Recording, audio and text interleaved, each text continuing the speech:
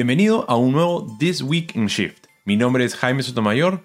Hoy hablaremos de algunas prácticas para relacionarnos con la tecnología en el día a día. 2 tendencias tecnológicas que retan las condiciones actuales de conectividad y qué tipo de nuevos perfiles requiere la banca innovadora. En menos de 15 minutos te pondré al día en lo último del mundo de la innovación y tecnología que toda empresa debería de saber. Ahí vamos. 7 propósitos para iniciar el año relacionándonos mejor con la tecnología. Tengo una pregunta para todas las personas que nos siguen en el podcast. ¿Cómo van las resoluciones de fin de año? Si eres de las pocas personas que las mantiene hasta este punto, felicitaciones. Y en caso no, tranquilos. Esto es algo tan común que incluso existe el llamado Quitters Day. Fecha alrededor de la quincena de enero en las que personas suelen tirar la toalla de las resoluciones del año. De hecho, según un estudio de la Universidad de Scranton, en Pensilvania, y el Instituto de Investigaciones Statistic Brain, solamente 8% de las personas que se plantean propósitos logra cumplirlos. Esto quiere decir que 3 de 4 personas terminan el año igual que lo empezaron. Como nunca es tarde para volver a empezar, compartimos algunos propósitos del año para tener una mejor relación con la tecnología. Sugerimos las que nos presenta el MIT Technology Review. 1. La verificación en 2 pasos. A veces simplemente queremos ingresar a nuestra cuenta con nuestro usuario y contraseña, pero la autenticación, ese paso extra, es un gran salto para proteger nuestras cuentas importantes. Aunque pueda sonar tedioso, esto cada vez se hace más sencillo. En resumen, hay que entrar en la configuración de las cuentas más importantes, por ejemplo, correos electrónicos, redes sociales o banco, y seguir las instrucciones para agregar la autenticación. También se puede explorar el uso de las apps como Google Authenticator. Si aún te da pereza, toma en cuenta que esta medida puede defendernos de manera efectiva de más del 90% de los ciberataques. 2. Haz la próxima reunión por teléfono. En la era de las videollamadas, a veces nos olvidamos que no todas las reuniones tienen que ser con la cámara prendida.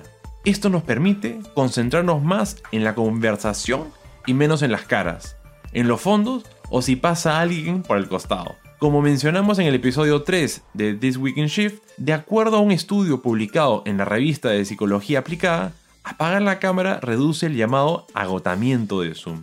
3. Evita la bandeja de entrada con miles de no leídos. Evitamos perder el tiempo en publicidad de cosas que hemos comprado una vez y que ya no nos generan interés. Haz un barrido rápido para revisar correos prioritarios y elimina suscripciones, sobre todo de aquellas que nos tientan a hacer compras compulsivas. Por supuesto, no dejen de revisar los correos de Shift. 4. Seamos críticos con las noticias. En medio de la pandemia y agitación social, nuestras redes sociales y chats grupales estarán repletos de información que puede ser cierta o no. Piensen en lo que leen antes de difundirlo. Corroboren información y busquen fuentes confiables. Y una recomendación para padres y madres. Mantengan comunicación abierta sobre las tendencias y las noticias que los chicos ven en las apps como TikTok, donde la desinformación sobre el COVID-19 se ha propagado de manera descontrolada. 5.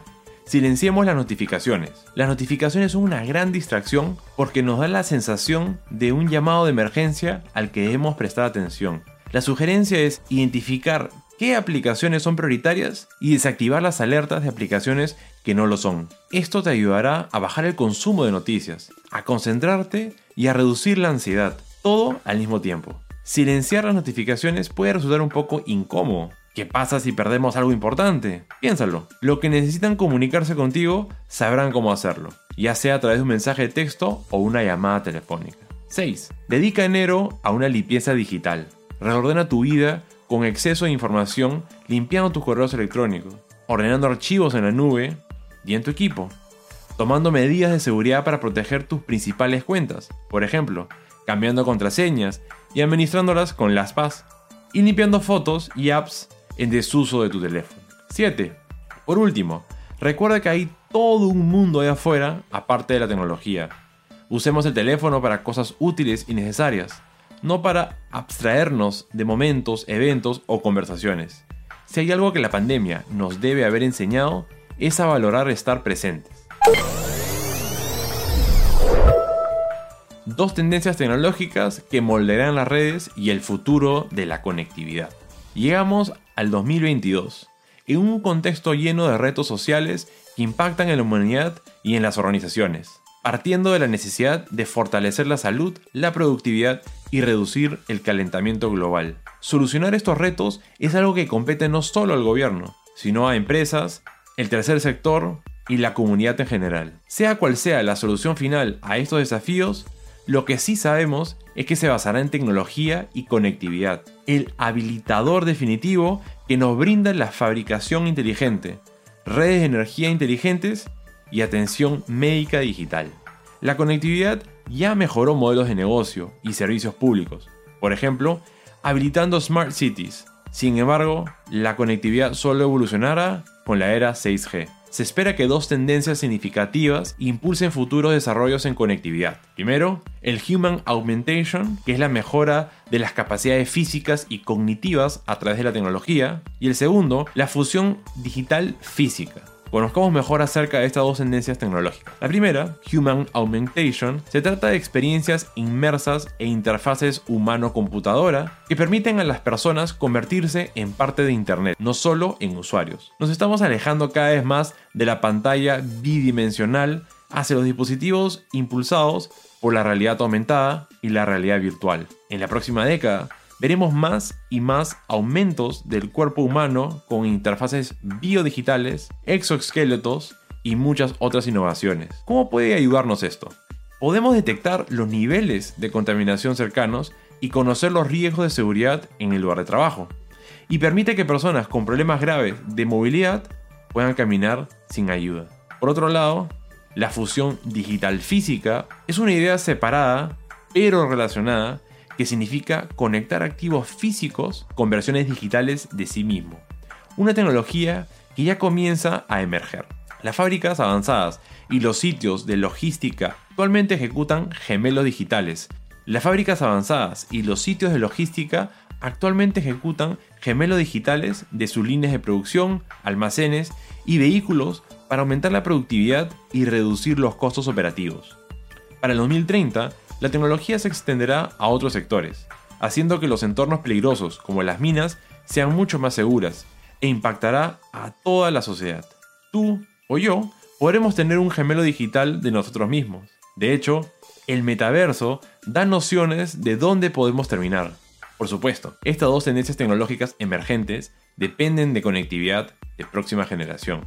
Requerirá redes que proporcionen más de 100 GB por segundo, latencia extremadamente baja y confiabilidad impecable, ya que estarán integrados en infraestructura y servicios públicos críticos. También necesitarán seguridad y privacidad a prueba de balas. A pesar de ser de alta capacidad, más flexibles y más confiables que nunca, las redes actuales no pueden brindar el nivel de servicio requerido para estas tecnologías emergentes. Es por eso que la forma en la que se construyen y consumen las redes deberá cambiar en la próxima década. Algunos requisitos cumplirán naturalmente a medida que el ciclo tecnológico de las telecomunicaciones continúa cambiando y los productos y servicios existentes se perfeccionan. Algunas necesidades requerirán que las redes se adapten de 3 formas nuevas y específicas en los próximos años. Entonces, ¿cómo deberían ser las redes del 2030? Primero, tendrán que surgir redes especializadas de altísimo rendimiento. Las aplicaciones de industria 4.0 más sensibles o que consumen mucha data serán atendidas por redes privadas, diseñadas para la latencia más baja, más confiable y flexible. Los hospitales inteligentes entrarían en esta categoría, ya que cada paciente necesitaría varios sensores conectados y los procesos quirúrgicos o de diagnósticos necesitarían una potencia informática extrema. En segundo lugar, habrá redes de redes. La superposición de redes terrestres y no terrestres formará una colcha de retazos de cobertura, proporcionando un nivel de confiabilidad, capacidad local y ubicuidad. Se puede lograr una cobertura perfecta aumentando las redes con satélites de órbita baja y alto rendimiento que abarcarían el 95% de la superficie terrestre no cubierta en la actualidad. Y en tercer lugar, las redes como servicio permitirán el consumo de redes completas mediante el pago por uso, similar a Netflix u otro servicio en la nube. Los propietarios de la red tendrán la libertad de crear su propia red sin la carga de comprar, instalar o mantener la infraestructura física. Estas tres formas de evolución de la red pueden sonar abstractas, pero facilitar que las empresas, organizaciones del sector público y las comunidades accedan a una conectividad superior hará que sea mucho más fácil para la sociedad ser más sostenible y generadora de riqueza. Por ejemplo, la conectividad de próxima generación desbloqueará por completo las redes inteligentes de transporte público, la minería de precisión, la agricultura vertical generalizada, la fabricación sin defectos, la instalación extensiva y el mantenimiento predictivo de trenes bala, granjas solares y redes de energía dinámica. La digitalización de la sociedad y las industrias no solo es posible, sino probable. Al mismo tiempo, se vuelve más factible a medida que comprendemos mejor el valor de las redes como tecnología habilitadora. La conectividad no es una panacea. Las soluciones conjuntas mencionadas al inicio siguen siendo la pieza del rompecabezas más importante al abordar los desafíos globales. Sin embargo, la conectividad puede y debe ser un componente clave para alcanzar esas soluciones. Nuevos perfiles para la banca innovadora. De acuerdo al diario La Razón de España, el 20% de los puestos demandados actualmente por el sector financiero corresponden a perfiles STEM, es decir, ciencia, tecnología, ingeniería y matemática. Uno de los principales retos a los que se enfrenta el sector de las finanzas es sin duda la transformación digital, acelerada tras la pandemia. Los bancos tienen que estar preparados para atender de forma eficiente los nuevos canales de demanda, y es que ya no son los únicos agentes que prestan servicios financieros. Las fintechs y big tech están mostrando un nuevo camino de cómo hacer las cosas, algo que requerirá de nuevas habilidades y capacidades. De acuerdo con un análisis de von Rundstedt en Arbeitgeber Banken, el 20% de los puestos que actualmente demanda la banca están ligados precisamente a nuevas tecnologías de la información, análisis de datos o gestión de riesgos a partir de los mismos. Aunque todavía los empleos relacionados con el cliente son los más solicitados, el tecnológico ya sería el perfil más buscado, tal y como revela el informe The Future of Banking Jobs, elaborado por Funcas. Los bancos, de alguna manera, se están convirtiendo en compañías de software e información, y para adaptarse a esta nueva realidad, los conocimientos y competencias de los perfiles STEM son clave. Eso supone oportunidades tanto para satisfacer a los clientes como para ganar eficiencia y productividad mediante la automatización de los procesos. Consolidar un modelo de banca digital que hace efectivo el concepto de omnicanalidad, donde no se trata ya de operar a partir de diferentes canales para distribuir los productos, sino de poner en el centro al cliente y que éste decida de forma flexible cuándo, desde dónde y a través de qué canales quiere interactuar.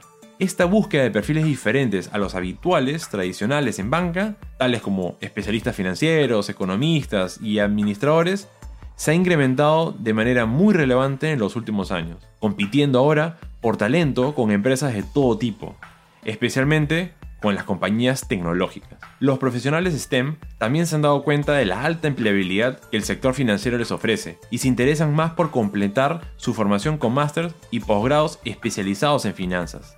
La forma de pensar de estos profesionales es más analítica que la de un economista o un abogado, y le da buenas aptitudes para el mundo de la banca, no solamente desde el punto de vista tecnológico, sino también desde una perspectiva comercial. Y es que el marketing o la gestión de los clientes también ha cambiado, por lo que los bancos necesitan cada vez más empleados que se adapten a las nuevas demandas de la sociedad.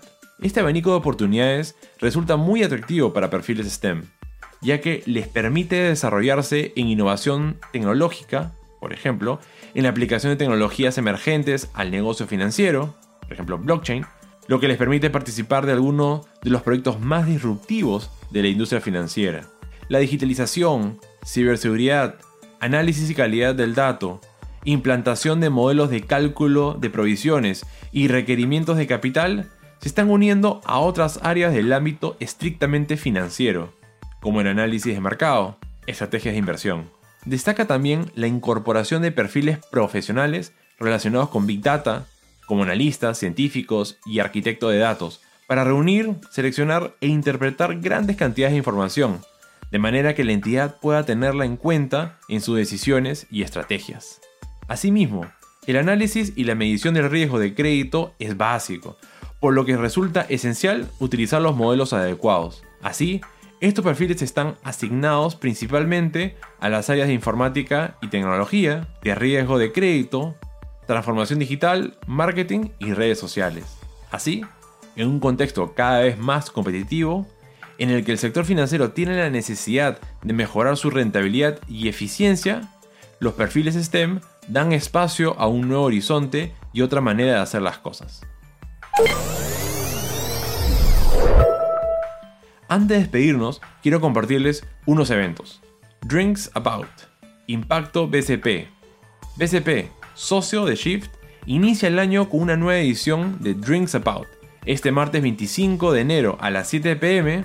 para compartir junto a los miembros de la comunidad tecnológica. Impacto BCP será una interesante conversación acerca de la inclusión financiera en el entorno digital y su impacto.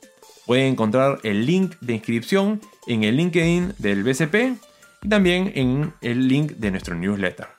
Otro evento es el Taller de Diversidad e Inclusión, el nuevo no negociable de los emprendimientos de la TAM.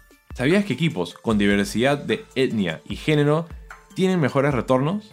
¿Te gustaría incrementar tu ROI? Para hablar de esto, PECAP organiza el Taller de Diversidad e Inclusión, el nuevo no negociable de los emprendimientos de la TAM. Este taller es tu oportunidad de escuchar y de aprender de Ana Lucía Mosquera, especialista de equidad, diversidad e inclusión, y Cristina Elías, una fundadora que ha implementado activamente los principios de equidad, diversidad e inclusión en su equipo desde el primer día.